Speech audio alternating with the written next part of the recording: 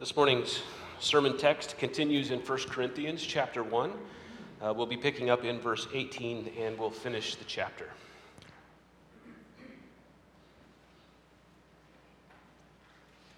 For the message about the cross is foolishness to those who are perishing, but to us who are being saved it is the power of God.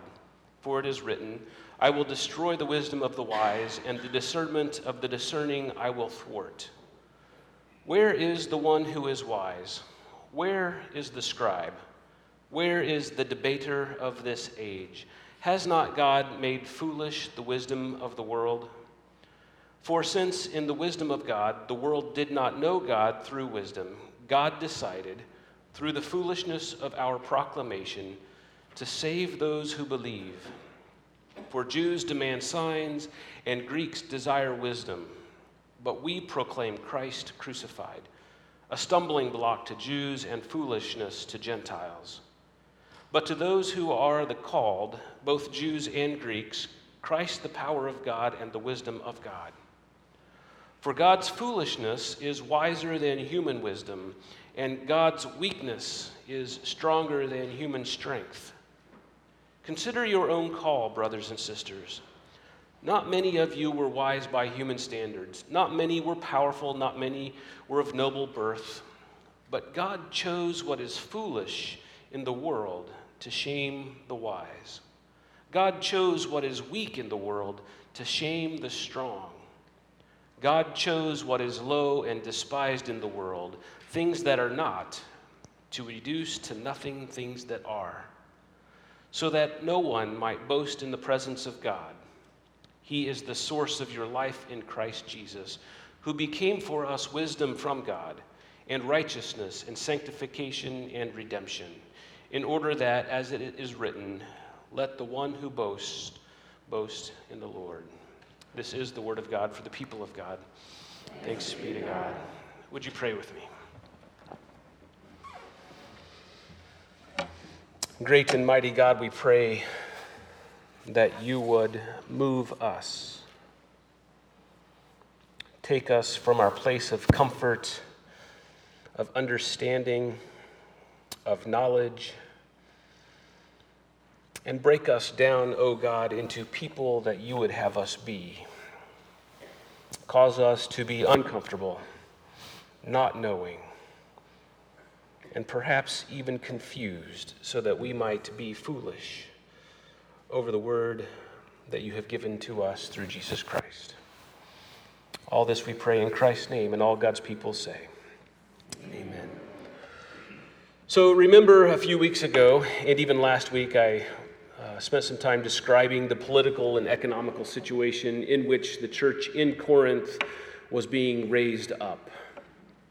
That church was surrounded by all kinds of people. They approached life differently, and when confronted with Jesus Christ and the message of the cross, they just didn't understand. They couldn't comprehend. The message of the cross made no sense to them. It was inconceivable that Jesus Christ descended from heaven, was born a human, was crucified on the cross, buried and resurrected, and offered to each of us in that process was forgiveness, redemption, eternal salvation. At the heart of Paul's concern in our scripture lesson are two different groups of people that were managing to threaten the sustainability of this new church. And those two groups were the Jews, the other Jews in the area, and then, of course, the Greeks. For the Jews, the Messiah would never, ever end up on the cross. Death on the cross was something reserved for those who deserved to suffer, for the criminals. The Jews would have had in their minds an old lesson that they grew up with back in Deuteronomy. Did I say that right? I say that word and I just get lost in it. Deuteronomy. Deuteronomy 21, verse 23, which says that anyone hung on a tree is under God's curse. The cross to the Jews was an insurmountable barrier to a belief in Jesus, because the Messiah they had perceived of would die a much nobler death than a cross. In addition to that, the Jews were looking for signs. Paul identifies this in verse 22, where it says, "For Jews demand signs." They were literally waiting for the Messiah to show up and offer signs of his presence in their midst. They wanted to see waters part and to see walls crumble on command. Those were the kinds of signs that they wanted and expected to see from the Messiah, and Jesus didn't do any of that. What they saw in Jesus was a lowly, humble servant who at times didn't even want others to know that he had healed the sick, the blind, and the demon-possessed. The Jews couldn't comprehend a Messiah to be a carpenter and a servant.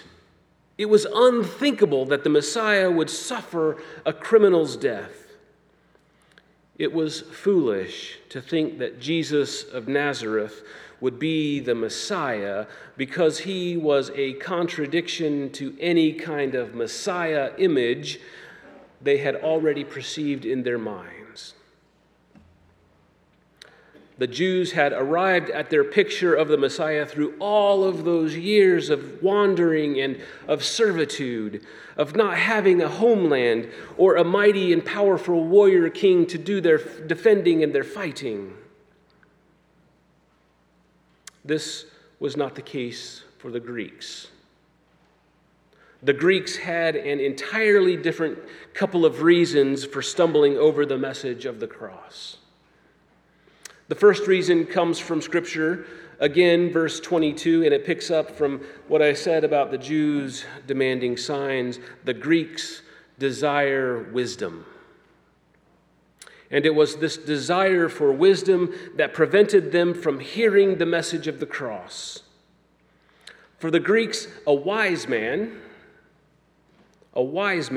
was someone who could engage in hours and hours of nitpicking and hair-splitting discussion over any given topic. They were considered to be clever, not necessarily maybe smart, or maybe not even wise, but clever. And really, what that means for us is that they were wise guys in our context. The Greeks devoted their time to mental acrobats and speaking with such eloquence and cunning. They wanted to follow people who had the ability to use their clever mind and silver tongue to twist the worst kind of situation into something that sounds absolutely desirable.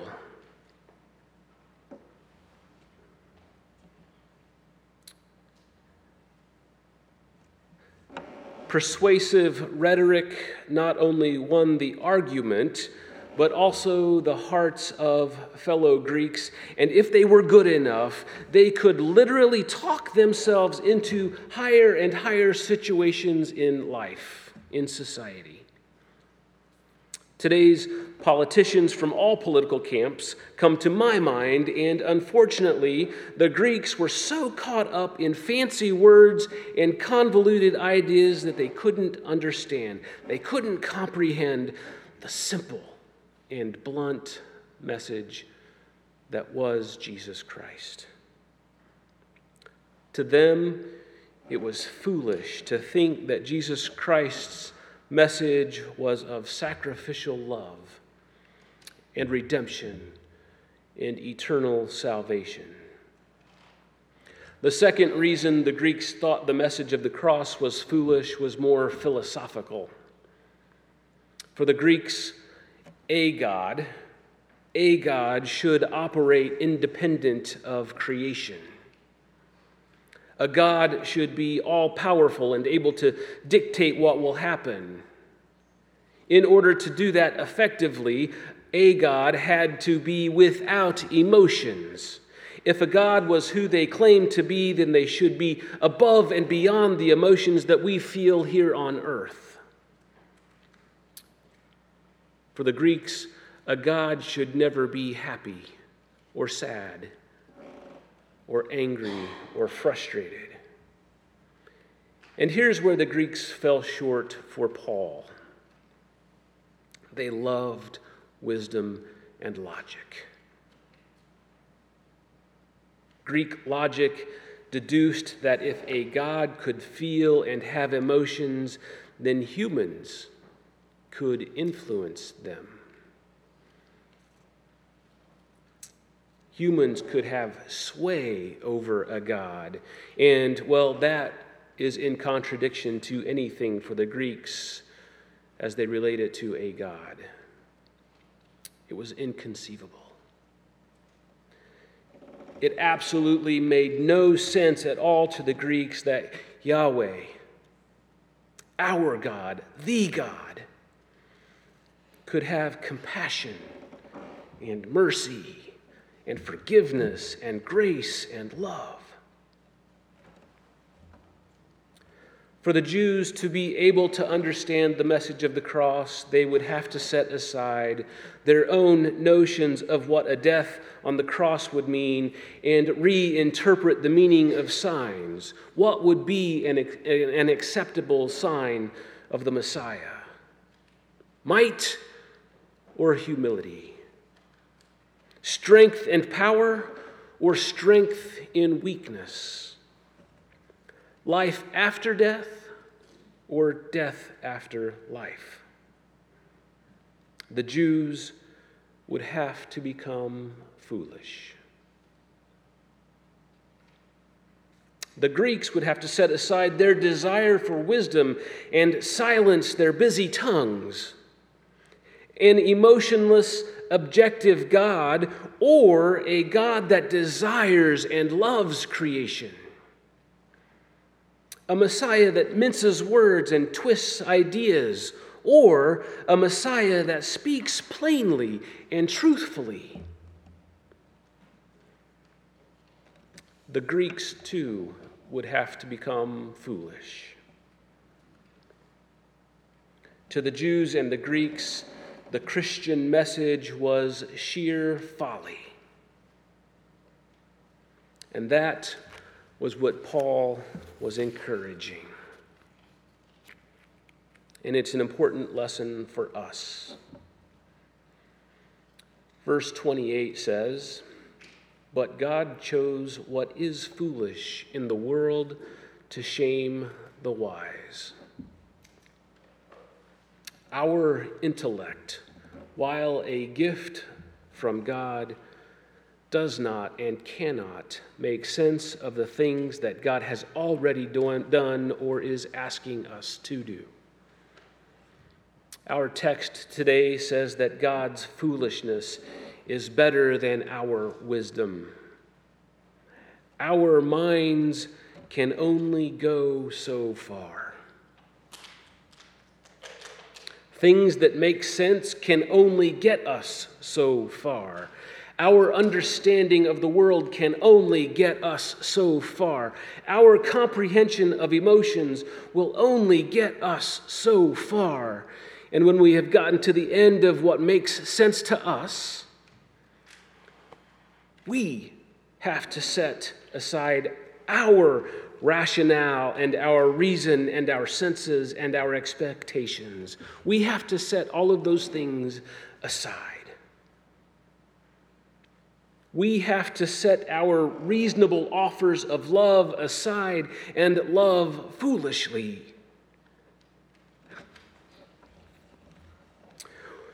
We have to set our logical boundaries of forgiveness aside and forgive foolishly. We have to set our practical amount of sacrifice aside and sacrifice foolishly. And you know what?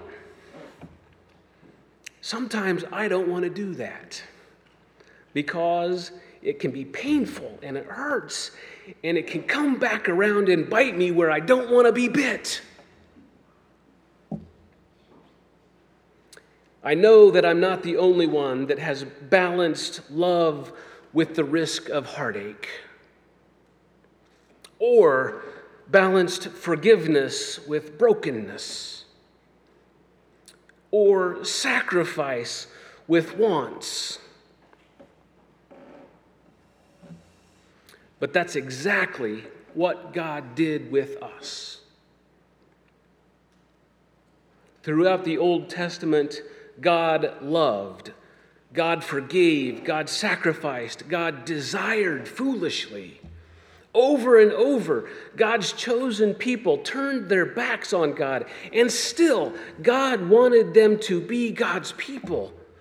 Even today, when we read these things, we wonder why God was so persistent. Why didn't God just give up on them and find some new God's chosen people?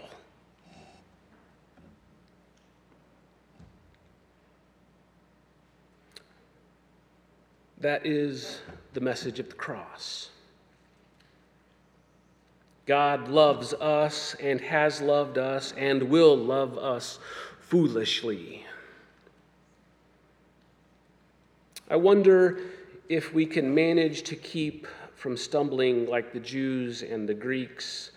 I wonder if we can just opt to be foolish in all that the cross offers and demands of us, and then wait and see how God blesses us because of it. Would you pray with me? Gracious and holy God, we pray that we might be challenged by your words. Certainly, the example of love that you've given to us has challenged us because sometimes, God, we just don't want to be that way.